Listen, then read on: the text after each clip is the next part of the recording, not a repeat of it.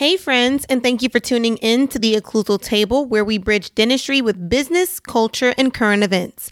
I'm your host, Taylor Jackson, and if you like what you hear, be sure to give us a follow on Instagram at Occlusal Table Pod and share this episode with your friends, family, and colleagues. So for today in our Match Day series, we will be taking a deeper look into oral and maxillofacial surgery residencies and how to match into your top program. Let's get started.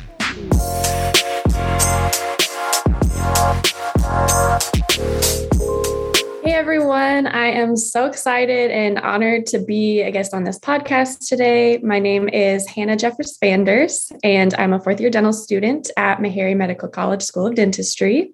I am also an officer in the Army, and I will be attending residency in the fall at Walter Reed National Military Medical Center. My family lives currently in Johnson City, Tennessee, and I attended George Washington University for undergrad, where I studied biology and music. I play piano. I love to sing. And in my spare time, I also love to complete daily Wordles with my husband and practice hot yoga. Good morning, everyone. My name is Marcus Creighton. I am a fourth year dental student at Meharry Medical College. I am from Chicago, Illinois, born and raised, and I have recently matched into Howard University Hospital in Washington, D.C.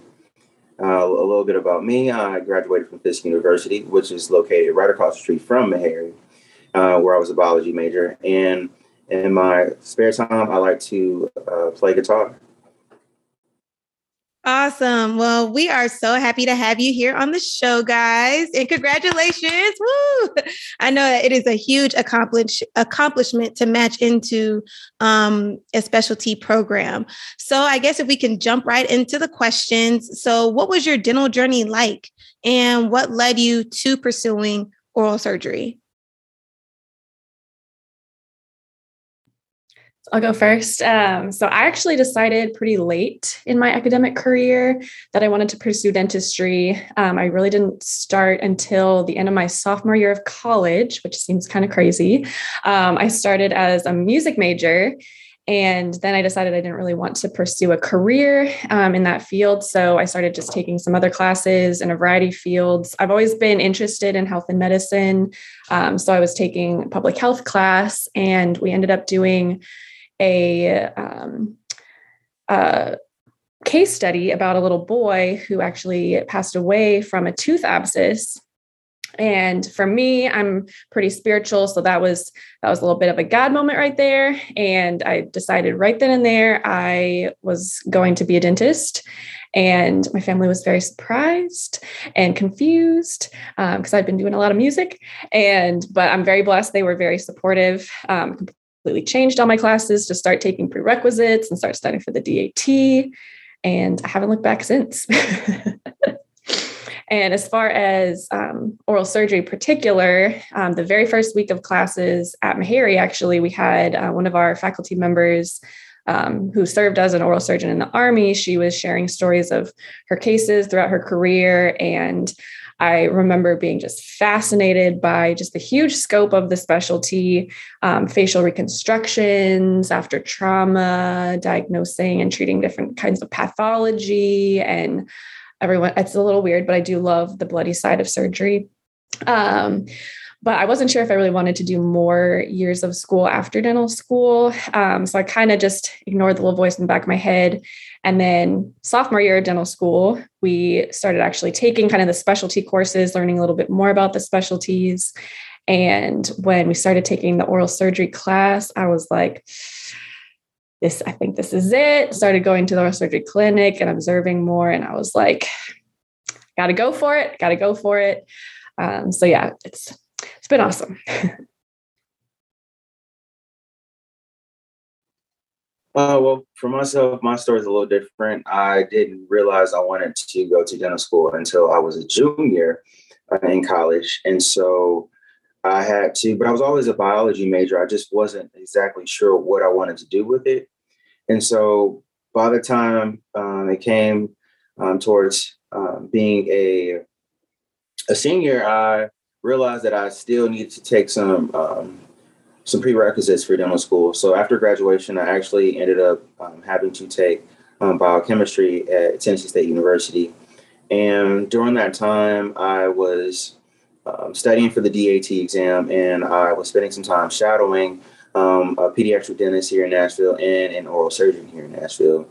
And I enjoyed going to the pediatric office and, watching him deal with kids, because I like to work with kids. But when I went to the oral surgeon's office and I saw him doing all these sedations and these, he had a portfolio of all these different orthodontic surgeries that he had did. I was like, wow, this is really cool.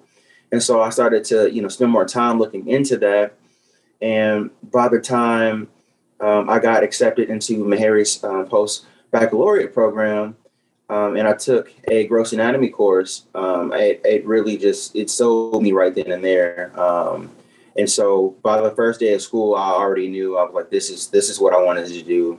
All right, so I took this, like I was saying, I took this gross anatomy course in the post-baccalaureate program, and I was really intrigued during the head and neck section and just the anatomic layout of the skull and being able to fix these things and change the appearances of patients. And I spent some more time going back and shadowing in private practice. And so by the time the first day of dental school started, I knew what I wanted to do. And the chairman of the program gave a great presentation. I remember she came in there and she was like, if you want to do oral surgery, you gotta be the best. And I was just like, oh man. And I remember she showed all these photographs of all these cases that she saw. And I was like, this is really extreme. This is a dentist right here. This does not look like dentistry. But I remember right after she gave this presentation, I was in her office asking her, what do I need to do? How can I become an oral surgeon? What are the things that I need to be working on right now as a freshman? And I would do that. I was doing that every year. She told me to get my grades up, and she told me to take this exam. And so it really just started with that for me. Yeah, it takes a very special person to go into oral surgery, because I had the opposite experience to where when we sat in that lecture, when she was showing all those pictures, I was like, this is what I do not want to do. Facial reconstruction, everything, like a laceration across the eye, forehead, or gunshot to the head, no. So, but, it does take a special person to do that. And it's an honor to know both of you guys, and pursuing your dreams and everything. I know exactly who to refer to. So when it came to preparing for the application, was location a big deal? The amount in the stipend? What was the criteria when selecting the schools that you applied to, and even the number of schools, if you would like to share that number as well? So I think Marcus will have more to say about this. Since I am in the military, I did not really have much of a say in where I went. I was able to rank the military program. So how it works in the military, if any of you are listening and interested in pursuing military, for matching, it's basically you apply to the military program as a whole, and then you rank kind of which locations, which programs you like the best, and then you may or may not get those depending on other applications. But I did rank Walter Reed higher on my rank because I wanted a bigger program to be able to experience treating more trauma patients. I think I'm interested in that. But so as you're kind of thinking about what you want in a program, some things that you can think about is most oral surgeons are going to take call. That's one of the big things. But depending on the smaller programs, if they're level 1 trauma, things like that. So you can be asking residents and programs how often residents take call, what the patient pool is like. Do they do a lot of orthognathic surgery? Are they involved in oncology, reconstruction cases? And so that's because the scope of oral surgery is so wide. Most programs are not going to be able to do everything. So talking to residents, figuring out what you're most interested in, or you think you're most interested in, just to make sure that you are able to get experience in that would be my best advice.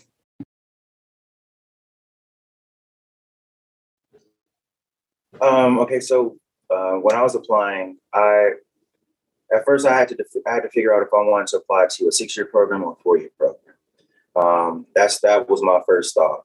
I was like, okay, I know I want to do oral surgery. Do I want to do a 4-year or a 6-year? And I spent some time, researching the different programs to see, what do they do more at this program? What am I looking for in a program? So once I figured out I wanted to only apply to 4-year programs, my next main biggest thing was I wanted to be at a level 1 trauma center. I wanted to, that's where I want to train as a level 1 trauma center, because I want to be able to deal with these traumatic cases and being able to stabilize these crazy fractures and to help restore the aesthetic look or restore function to the patient. After knowing that I wanted to do a level 1 trauma center, I wanted to be in a metropolitan area. So I know they say to apply to the program and not the area. Well, I was applying to the area too.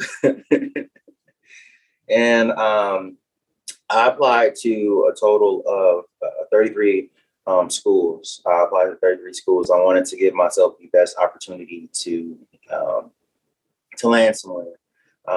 I've been in Nashville, Tennessee for quite some time. I did my undergrad here, and I wanted to make my way back to a metropolitan area. And so I had some top cities on my list. I was fortunate to land in DC, which is one of my top cities on my list.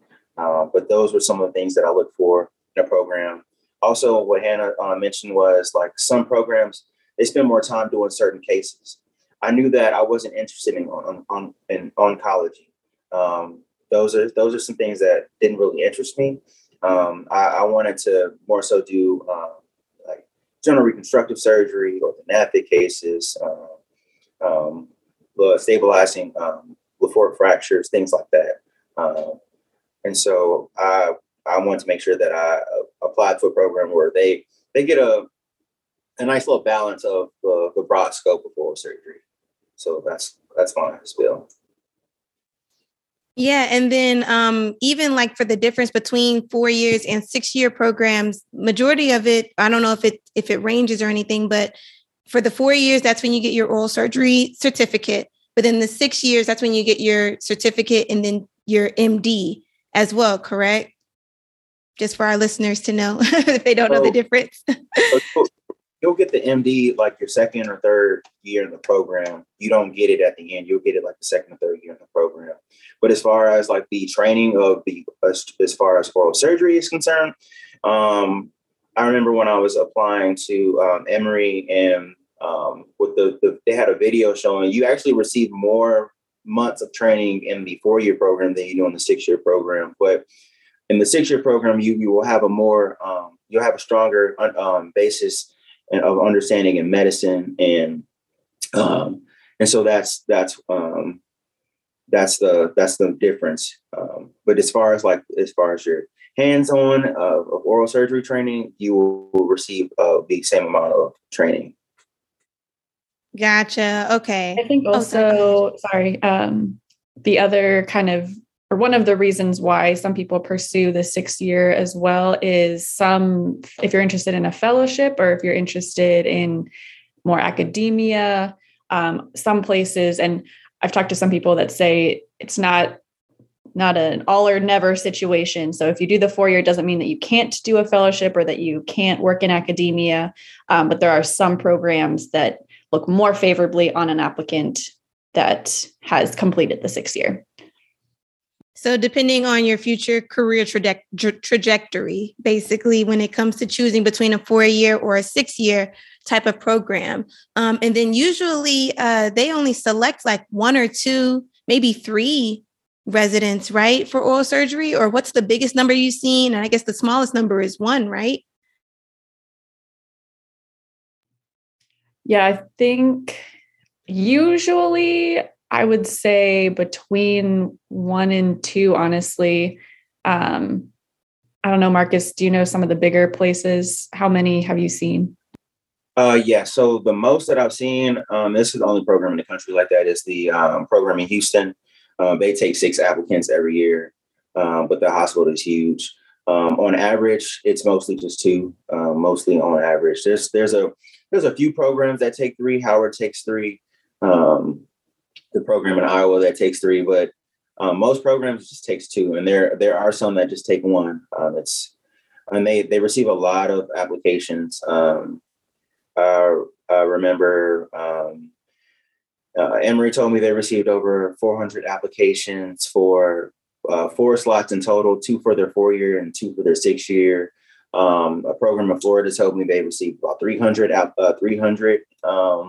applications for 3 slots. So it's really small.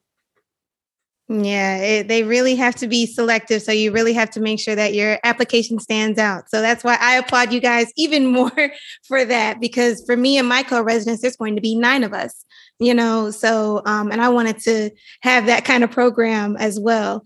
But going on into the application some more, what was your CV like? So what did you get involved in during dental school to help build your CV? So for me, the CV is really just, like you were saying, a place to kind of show off how you spent your time in dental school or before. If you have things that you're proud of, you don't want it to be crazy, crazy, crazy long, because I'm not going to look through everything. But you don't be afraid of bragging a little bit. This is you putting your best foot forward, telling the application why you'd be a great candidate for residency. So I was involved in some things at school. So like ASDA stuff, e-board of my class kind of positions, so like leadership positions. And then I also wanted to have things that were on there that weren't just dental related. So like volunteering wise, like I went to some food pantries a few times a semester, worked like with volunteering to read to middle schoolers, like things like that. I always tell people don't do things that you hate doing just to put them on your CV. First of all, because you're already in dental school, it's a lot's going on. Like, don't do something that you hate doing just for this application. And second of all, if they ask you in your interview about some of these things, you want to be able to talk about them and how they helped you grow as a person. So you don't want to have to talk about things that you hated doing. So yeah, I would just recommend doing things that you like to do already. And show that you are a well-rounded person, show some leadership. And yeah, that's really my best advice. For my CV, I spent some time into it. I actually had a little photo of myself on there. I tried to make it look real nice. But like Hannah was saying, you don't want it to be too long. And I know that they go through a lot of different applicants. And so I had the most important things at the top that I wanted them to see, and the things that, if they get to this, then they get to this, but I need them to make sure they see this. And so as far as like grades and scholarships and honors, community service, things like that, I had towards the top of my CV, because all of these programs, they're looking for a well-rounded applicant. They're not looking for somebody that goes to dental school and comes back home and studies and then goes back to dental school. That's not what they're looking for. They're looking for a person. And so I just wanted to show on paper that, this is me, and this is a little bit about me. And, I'm also a good dental student. So that's just kind of how my CV was formatted. So then on the flip side of extracurriculars, grades definitely matter, especially for oral surgery. Like, what is a good competitive range? Excuse me, for those pursuing oral surgery. And then for those that may not have their GPA in that ideal range, what do you think they can do to help, get noticed in these programs? Or is it just like a non-negotiable kind of thing? I definitely wouldn't say non-negotiable. Now, maybe if your GPA is under a 2, I don't know. And again, military is a little bit different as far as kind of the cutoff. I think usually what they say is if you're under a 3, it's going to be hard to be noticed. Again, not impossible, but much, much less likely. I think for civilian, ideally a 3.5. I don't know if that's correct. Marcus can correct me when he speaks, but so ideally I would say a 3.5 is where you want to be. Obviously even higher is better, but we all know dental school is challenging. So so I would say around a 3.5 is ideal. And then if you are under that, or you just want other ways to make yourself stand out, what my mentors have told me is externships and shadowing as much as possible, working with either faculty members or if you have oral surgeon contacts outside of school. That way you have really, really, really strong letters of recommendation. And if you're externing at programs that you are interested in applying, they're going to remember that. And performing well on those externships. So making sure that you know a little something before you go, you're ready to answer questions, you're ready to stay with the residents when they're taking call during however long you're there for. Those would be the best ways that I would say to stand out. I can't really speak on like what was the minimum of what they're looking for too much, because at every place that I extern, I asked the program director, like, what are you looking for in an applicant?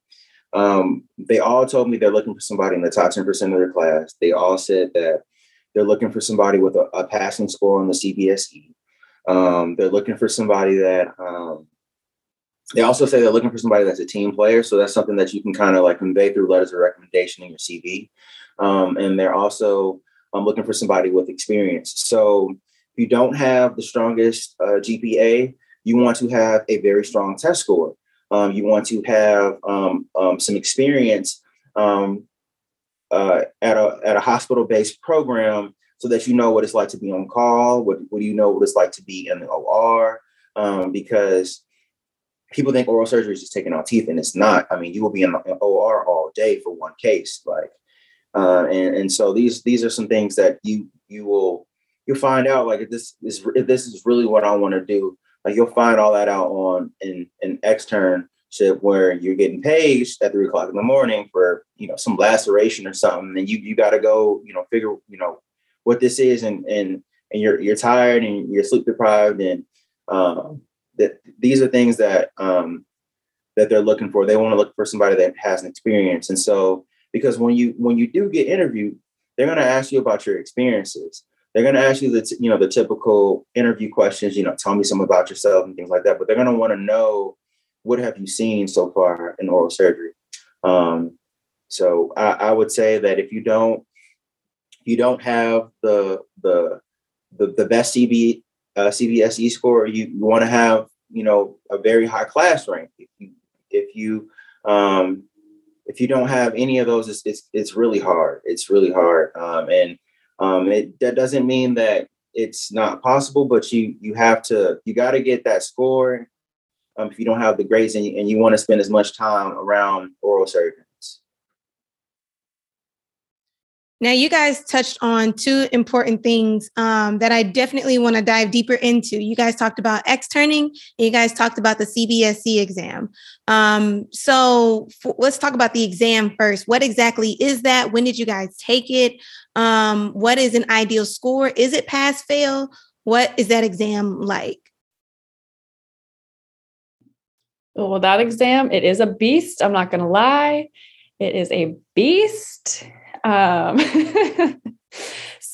the CBSE is equivalent to step 1 for medical students. Basically, it's scored differently when it's the CBSE, but the material is about the same as step 1, which is like the first 2 years of medical school.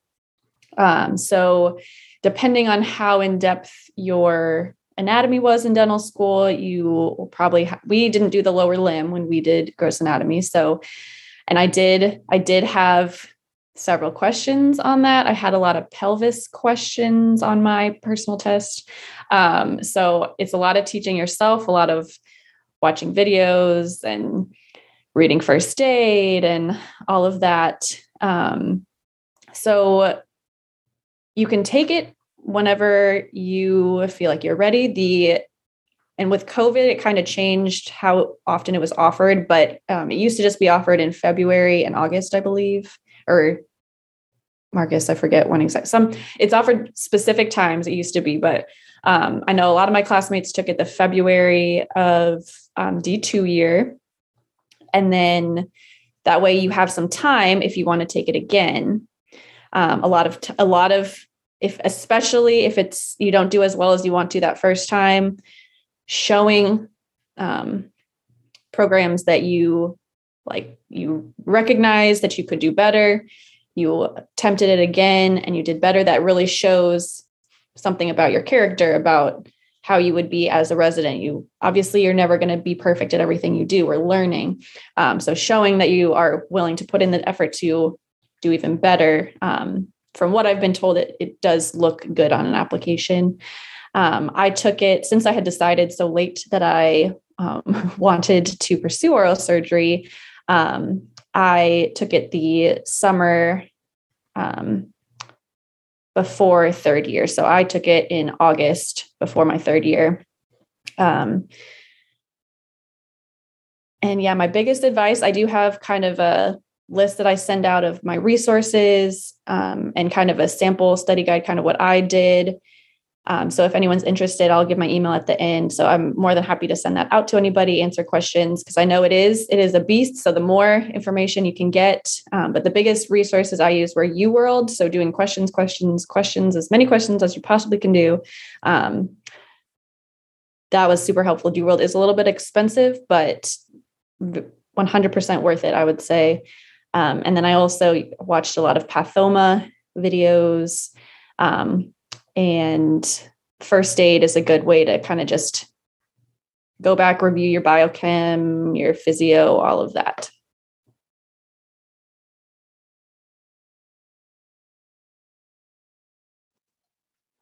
Yeah, so the CBSE, it's very tough. Like Hannah just said, it's very tough.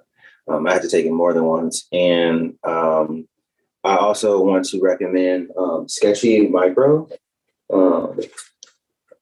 The camera, Sketchy Micro for those, and Sketchy Farm. Trying to show it, but yeah. And pathoma is very important as well, because then the reason why it's so imperative that you do well on this exam is because I remember one program director, he said the reason why we're looking for a certain score is because if you don't do well on this, if you don't, score this certain, score on this exam, you're not going to do well in this program, because in oral surgery, you have all these different rotations. For first year at Howard, you're going to be on internal medicine, you're going to be on anesthesia rotation, along with being on oral surgery rotation. So internal medicine is not something you're going to learn in dental school. You're going to get, you're going to self-teach yourself some of this stuff, and some of this is going to come back from the CBSE when we're dealing with all these labs and all these patients that have all these different diseases and diabetes and COPD. Like, these are things that you're not going to really deal with so much at dental school. And so it's really imperative that you self-teach yourself these things during dental school, because you're going to see it again. You're seeing all this again.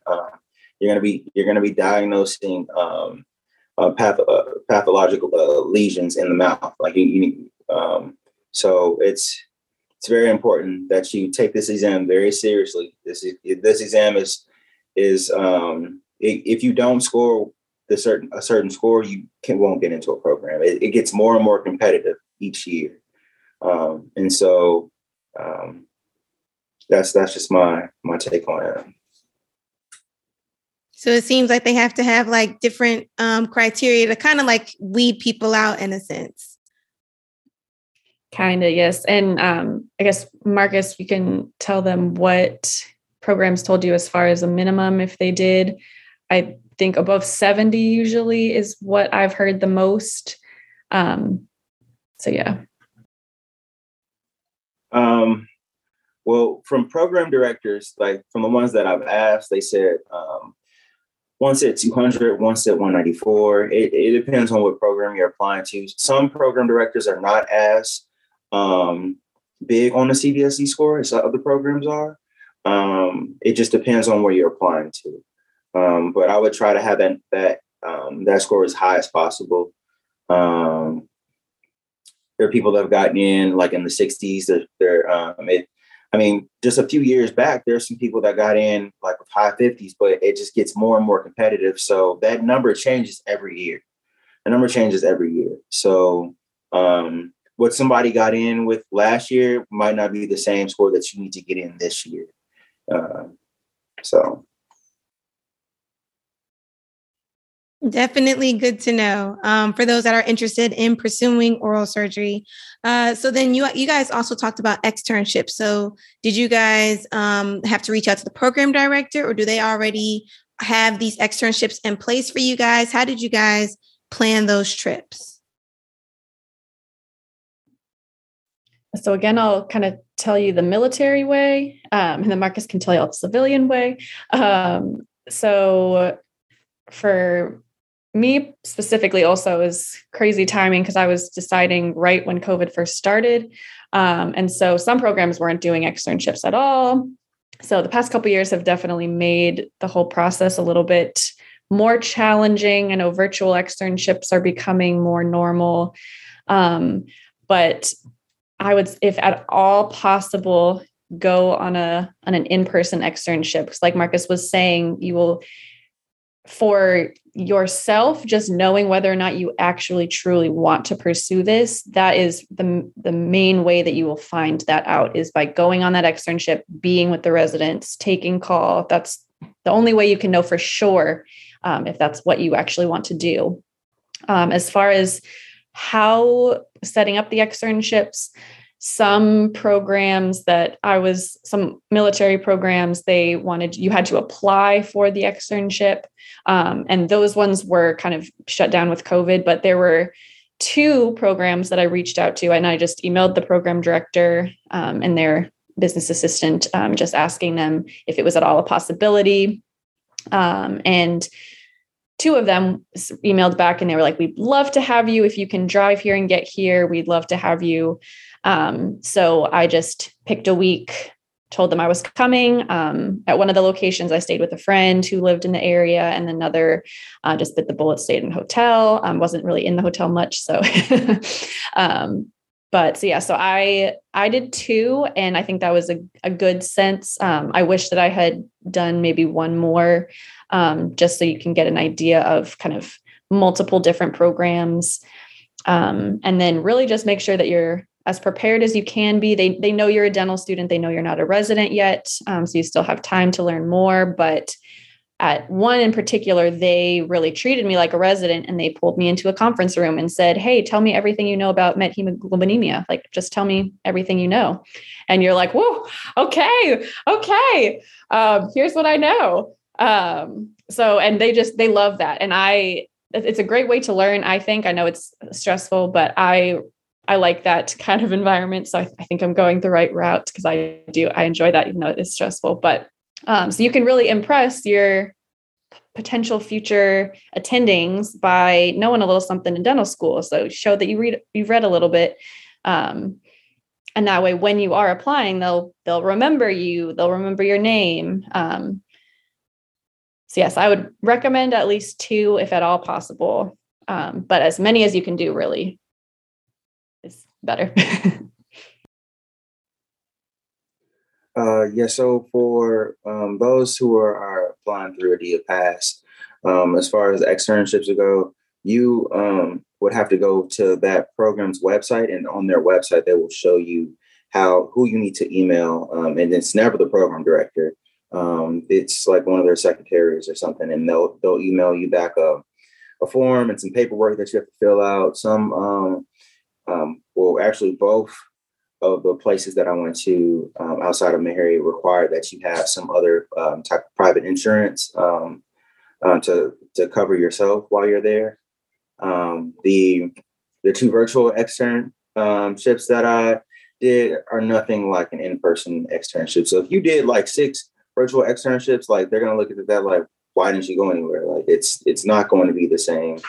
And also it's important that you try to do as many externships as possible, because just because you go somewhere, that doesn't mean they're going to be, it could be a slow week. It could only be like 2 OR cases. You could be seeing the same type of things. I remember the first externship that I went on, we were in the OR about 3 times, but it was like, they're all the same type of procedures. They're just plate mandibles. And so I didn't get to see as much on that externship as I did when I went to a different one. When I went to this other externship that I went to at Cook County in Chicago, it was just, I just so happened to be there on a crazy week.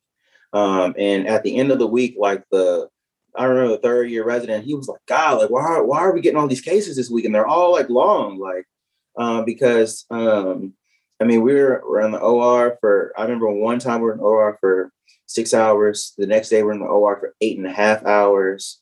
And then we had a few 3-hour, 4-hour cases like that week. And so I got to see a lot, and I got to see a lot of different approaches to how they went about fixing these different type of fractures, and what things that had to be done before the oral surgery team went in, because sometimes these are team cases where the critical care and trauma burns team goes in first before the oral surgeons go in there. And so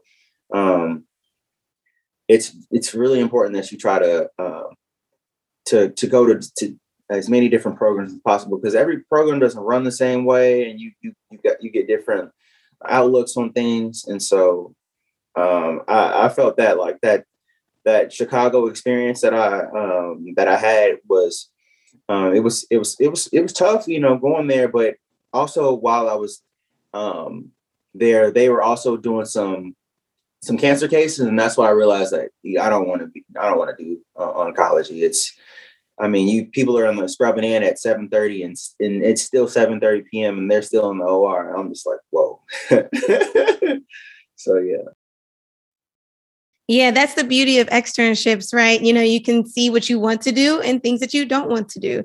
That's why you definitely want to go and travel to these different schools and different programs, because the fact that you did go on there on that crazy week, you were able to see more than probably someone that was just there the week before, and didn't get that same experience. So it's definitely good to go to multiple programs to get a good gauge of what you would be doing as a potential oral surgery resident. So just a couple more questions here before we wrap things up. So then with all these experience that you guys have had, your grades, your exams that you take, now we're at the personal statement where you tell your story and you show the human side of you guys, and show that like who you are on paper, so that can jump out to whoever's reading your application. So how did you guys prepare your personal statement? Did you guys have a lot of people read it? How did you go about making that personal statement to tell your story? Yeah, the personal statement was definitely the hardest part of the application for me. Just because, and sometimes I just feel like I'm not the most interesting candidate, but I would say the biggest thing is just trust that your story is unique and special. So don't be afraid to confidently just say what your story is. Like, you best. So you're gonna know what to put in there. But yeah, exactly like you were saying, I would say the most important thing is to have as many people as possible read it. So I had, I think, 6 faculty members read it. I had some of my friends read it. My parents read it. So it doesn't have to just be dental personnel. So just as many people as you can to read it, and give you kind of their feedback. A good way also to kind of be editing it is reading it out loud to yourself, to kind of see how it's flowing. If things aren't making sense, sometimes it's hard if you're just reading it on paper. And then also emphasizing anything on your CV that you're really, really proud of, or you really want to make sure that gets emphasized. I know sometimes you're like, well, it's in my application, so of course they know that, but it might have been a really long day, the application. They're just reading personal statements that day. You never really know. So anything that you really want to emphasize, put in there, and then have as many people as possible read it.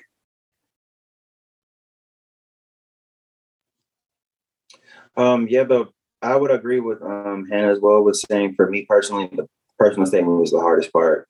It's kind of stressful because I was like, I don't know what to put about myself, and it's very important on your application. I remember being on one interview, and the program director himself said, "Some of you all are here today based off of your personal statement." I was just like, wow, like, and so he's like, I read everyone's personal statement, and I had some faculty members, I had some friends. I have my uncle who's a lawyer, like helped me put the final touches on my personal statement. I had it. My personal statement was just one page. It was like, first paragraph was about me. Second paragraph was like, why oral surgery.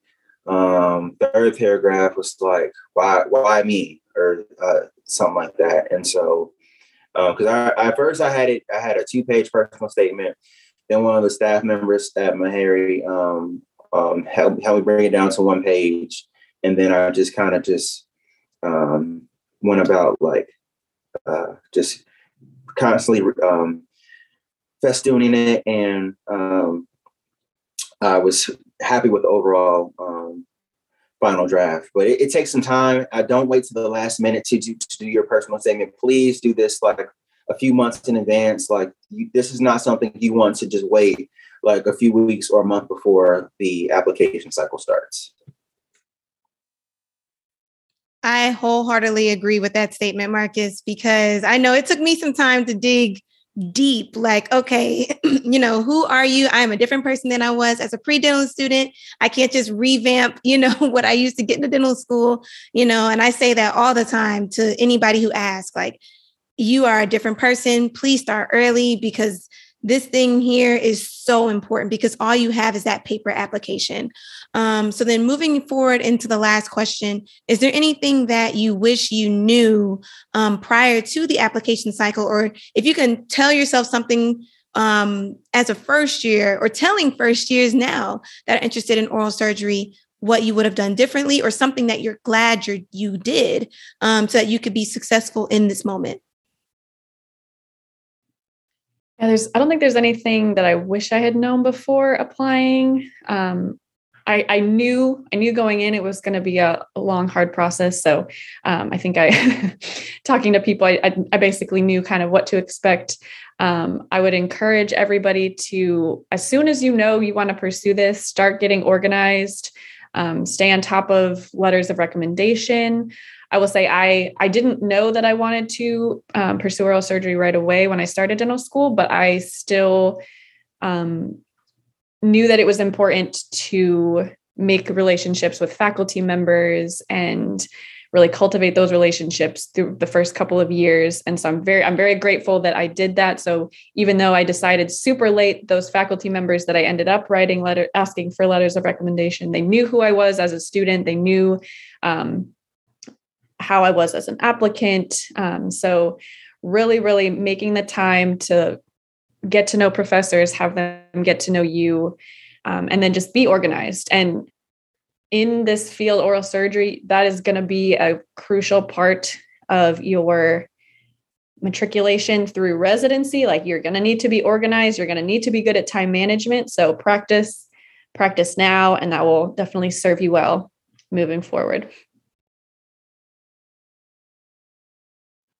One thing that I want to speak on is the importance of after you've completed your CV, you've got your test score, you've got your personal statement. Please sit down with some of the staff members, if you can sit down with an oral surgeon from your school, or someone who can give you a mock interview.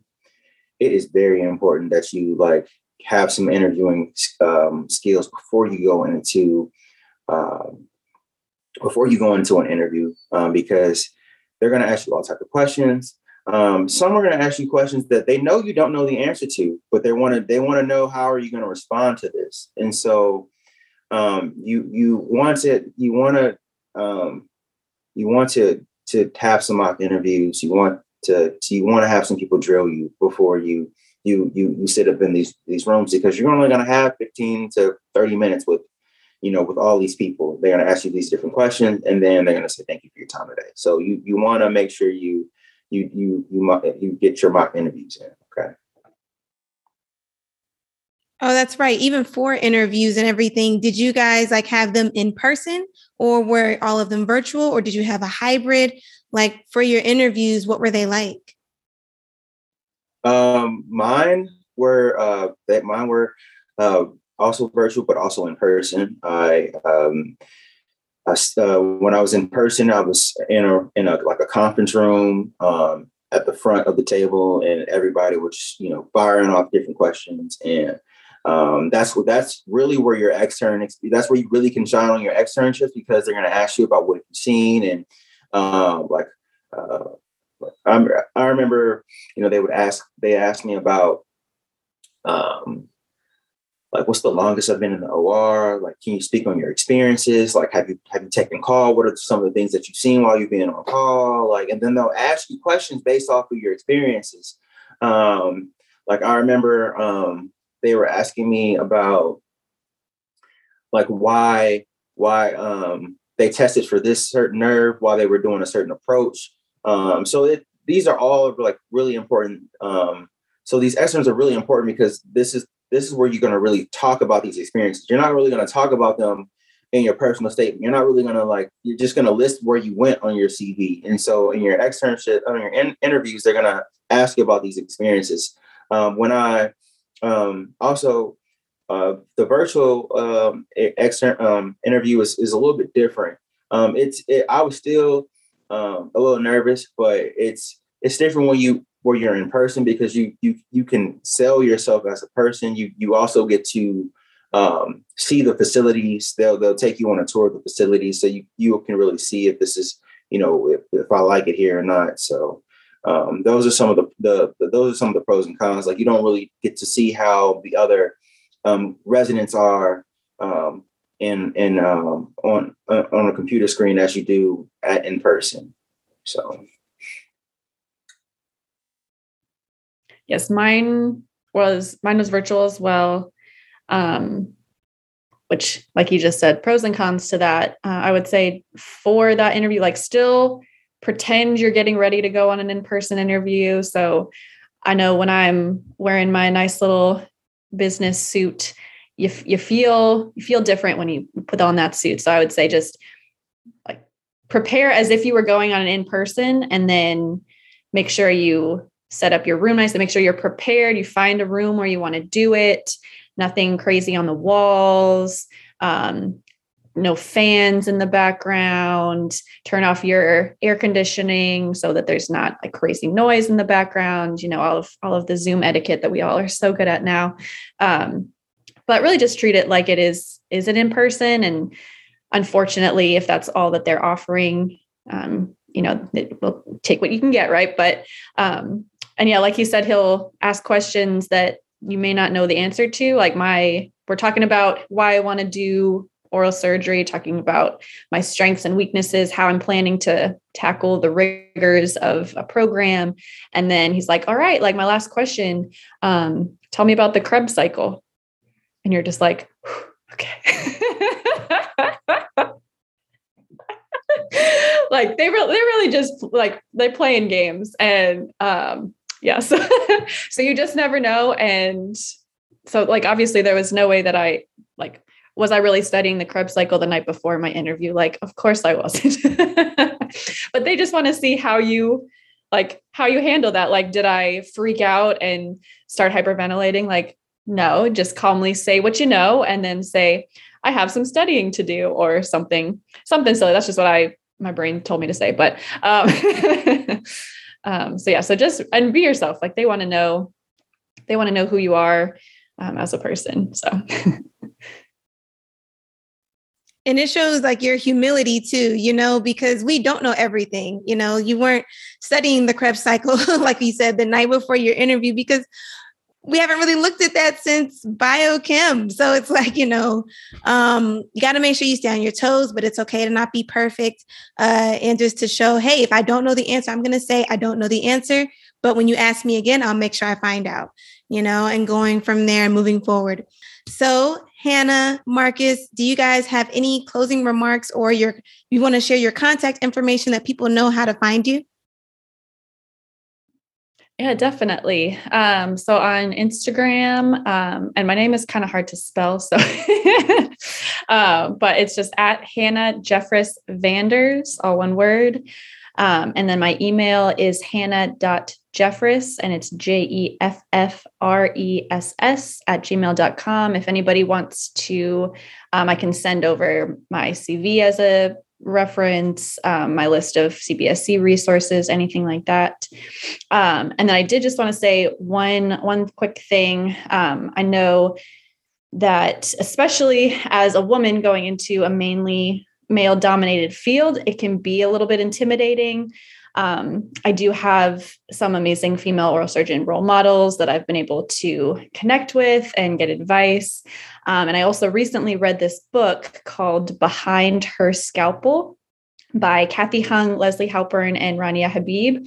It has some amazing testimonies of the pioneers in the field, really showing that women can be successful in this field too. I personally have been told on multiple occasions that I am too nice and too gentle to be an oral surgeon. And I've really started taking that as a compliment, because I know that is one of my strengths. I really care about my patients, and I don't ever want to lose sight of that. I don't want to change who I am because I'm going into this field. So I really just encourage everyone, and not just women, but everyone going into this field, to kind of be reflecting on what your strengths are as a provider, as you're finishing up dental school. Like, what do you really take pride in your craft, and lean into that as you go forward in any specialty that you're pursuing, because who you are matters and is important.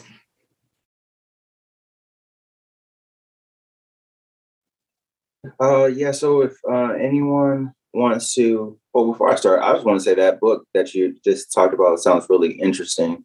And I might check that out myself. But for those who have any questions about the interview for the Idea Pass cycle, you can email me at marcus.creighton82@gmail.com. And I can also be reached on Instagram at Craydo, spelled CRAYDO_. But if you just search my name, you should find me on Instagram as well. And I'll be glad to, answer any questions, or send you what my CV looked like, and answer any questions that you might have about the CBSE or the application cycle and things like that. Awesome. Well, I appreciate you guys for both being here today with me and sharing these gems for those that are interested in pursuing oral surgery. But that's all that we have for today. So thank you for sitting with us at the table. And remember to stay flossing and keep flossing. Bye, guys.